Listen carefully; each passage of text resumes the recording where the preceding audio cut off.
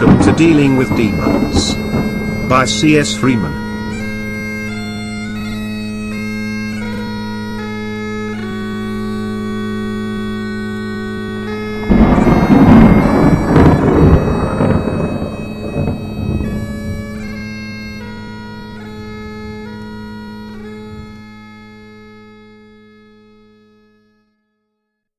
Chapter 5. The room was quiet as a tall, thin man glided into the room. He picks up his dark black cape as he walked up the 3 stairs on the pedestal where a large chair sits.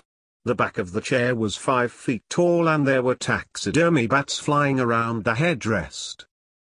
The man turns around and takes his place on the chair. His bloodshot eyes look to a skinwalker standing guard at a door. And the skinwalker lets 2 people in. One is a normal-sized man. He has a bit of a heavy build, he is bald and is wearing a black toga robe with a rainbow trim around the bottom. Walking next to him was a 3-foot-tall, but very muscular demon. He had 2 horns on the side of his head. But its skin was very pale and human-like. They walked until they were about 2 feet away from the first step where the tall skinny man was sitting. They both took a knee and everything went silent. "He did not fulfill his mission, sire," the bald one says in a very rusty voice. "I will not let you down again, master." The demon adds. "I will make sure of it," the rusty voice said. The skinny man said nothing, he only waved his hand and a skinwalker drags in a very small and weak demon. It looked like it had not eaten in years. It was screaming and trying to get away. But the skinwalker easily made it do what he wanted it to do. The skinwalker turns into a giant silver wolf. The wolf was at least 7 feet tall on all 4s. The wolf had mesmerizing sky blue eyes. The skinwalker opens his mouth and places the demon's head inside. "Please no," the demon pleaded, but was also too weak to try and get away. Snap. The wolf closed its mouth and the demon head was separated from its body. The limp body fell on the floor in a pool of blood. "We understand, master. We will not disappoint you again. Thank you for sparing us," the pale demon says. "Hail Vlad," they say in unison as they both stand up and rush to the door. They both make their way to a small room in the basement of the castle this all took place in. "You are intolerable. You are a no-good lowlife, who can't even follow simple instructions," the rusty voice yells. "I sent you to complete a simple task and here you are empty-handed," the rusty voice said again. "But you don't understand. I really tried this time. And," a squeaky voice said. "And what?" the rusty voice yelled. "You have one final chance. I can't keep coving for you. I can't keep saying, 'Oh, master, one more chance please, I beg of you.' So this is your last task to complete, or I swear I will grab you by your throat and I will drop you from the highest place I can find, run to the bottom, catch you by your throat and then rip it out and feed it to a demon. You will not survive, and you will die. Now all I need you to do is go up to the surface and kill a few kids for me. They are going to get in the master's way if we can't take care of them. They have learned a few spells and they can't keep learning, or they will take down the whole master plan. We pledged our eternal souls to master, and if we don't do this, I can't even begin to imagine what he will do to us," said the rusty voice. "Yes. Okay, I will complete this, sir. I will indeed. Or die trying," squeaked the voice. "Great. Now these 2 are friends that live in a town called Tycho, Oregon." "Well, that sounds very familiar to me. But why?" asked the squeaky voice. "Vlad," the rusty voice said. "Oh. Yeah?" the squeaky voice said, as it moved from one side of the room to the other. "Now, these 2 are friends and they have teamed up with some very well-known people from around our parts. Zozo and Morrigan. These 2 friends also have made friends with Frank. Frank? He squeaked again. Frankenfurter, the rusty voice said. No. Not my creation. Sees said. You will do as I say. There is nothing more to be said. Chapter 6. Mom, I'm home, I yelled, walking through the front door and making an automatic beeline for my room. There was no answer from my mom, so I figured she was in the garage or in the basement and couldn't hear me. I walked around the house for a minute and finally saw the note on the kitchen counter. Madison. Ran to the McDougal's house with Alex. BRB soon. Love, Mom, smile. I automatically didn't think anything of it really. They lived 4 or 5 houses down from us and Alex went to dance classes with their daughter.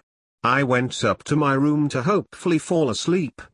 But there was a lot on my mind right then and I didn't know what to start thinking about first or even how to process it all. Like I knew that Jake was my best friend. I knew a demon had visited me 3 times now. I know I have done some dumb stuff in a cemetery. Twice. I know that Jake seemed off today at school. I know that Jake and his uncle have never seen eye to eye. Have I ever seen his uncle? I don't think I ever have. Jake always comes over here when we have a project together or are working on other homework. Jake. I trailed off. Guess I figured out what to process first. I know that I am different. But is he different like me too? Hopefully. Madison, are you home? Yelled Mom from the front room. I went downstairs to see if she brought any food home. Nope. How was your date? Asked Mom. Fine. Hey, have you? I only contemplated this for a moment about asking if my mom ever saw a ghost, demon type thing. I quickly stopped myself knowing full well that I would get the juggy face, a sarcastic answer and some sort of lecture if I even asked. So, I pretended to get distracted by something before I could have finished my sentence. What? Asked Mom. Nothing, I can't remember now. I said, like I always do. Because I have learned what would happen if I would have asked that question. I walked upstairs to my room, closed the door and turned on my music. Nothing like the sweet sound of Fleetwood Mac. Yes, I know that they are old, but I love them. The voice of Stevie Nicks filled my room and sent a real shiver down my spine. She is like a cat in the dark and then she's the darkness. She rules her life like a fine skylark and when the sky is starless. I never understood why, but I can connect with the words that bleed out of my speakers. I decided to look her up on the computer.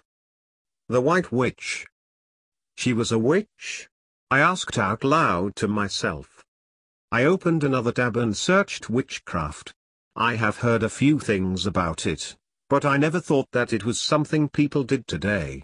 I didn't know much about this. I searched the internet some more, going from Wicca to crystals. And then from that to spells that beginners can cast, and then I watched a few videos of witches that talked about their path to Wicca and the witchy side of the world. I liked it. I loved it. I really felt a connection to this new world that I have now discovered. I surfed and searched the internet for hours. Finally, I looked at the clock and it was 3 in the morning. Damn. I finally went to bed. I woke up in a field. There was a warm breeze blowing through the trees. I tried remembering waking up and walking into a field. I couldn't remember how this all happened. But here I was, and now what? I walked around the field trying to see what I could find. Then as I did this, I heard something walking in the trees behind me. I searched for what was making the noise. And I couldn't see what it was. I tried looking through the trees even closer, but I still didn't know what it was. I looked down at the ground and seen something shiny. I reached down to pick it up. It was a crystal. I was purple and smooth. I put it in my pocket and walked around some more. Crack. I jumped out of fear, spun around and made eye contact with a monster. I looked into two blood-red eyes. But I have seen them before. They had a familiarity in them like the eyes of a father to his son. Zozo? Hello, said the demon simply. What are you doing here? I asked. Well, there has been something that I need to talk to you about. You needed to talk to me? I asked. Yes, I do. Okay, what do you need to tell me then, demon? I seen your search history on your computer. What did you see? I promise I'll stop watching porn. I yelled. No, that's not why I am talking to you right now. And I could care less about your browser history. Was the porn good? Shut up, dude. I yelled back. No, that is not why I am talking to you right now. You seem to have an interest in witchcraft, in paganism, and spells? I am here to tell you to not stop. You must keep digging and expanding your knowledge in witchcraft, paganism and the spiritual side of nature. Madison, I am here to tell you that much bigger things are heading your way and you have to stay on this path. Do you understand? Yeah, I answered, cautious and drawn back. But why is it so important that I become pagan? I asked. You are not going to become pagan, Madison Taicho. You are going to be a witch. Zozo stated. A witch? That's only for old hags and chicks, bro. I am not going to be a witch. Madison, it's not what letters the word is made of, it's how you represent the word. Zozo said almost angelically. And from a demon, that is very ironic. Okay, so what am I supposed to do when I'm a witch? How do I become a witch? Do I get to ride on a broom, or will I have a cat that is actually a boy trapped eternally in a cat's body? Are you kidding me right now? This is not a movie, this is real life, Madison. You will need all the things you learn about paganism. This is your life's calling, Madison. You will understand what your life's purpose is and why I am stuck babysitting you. You are a witch, Madison. But why can't I be like a wizard or a warlock? Oh.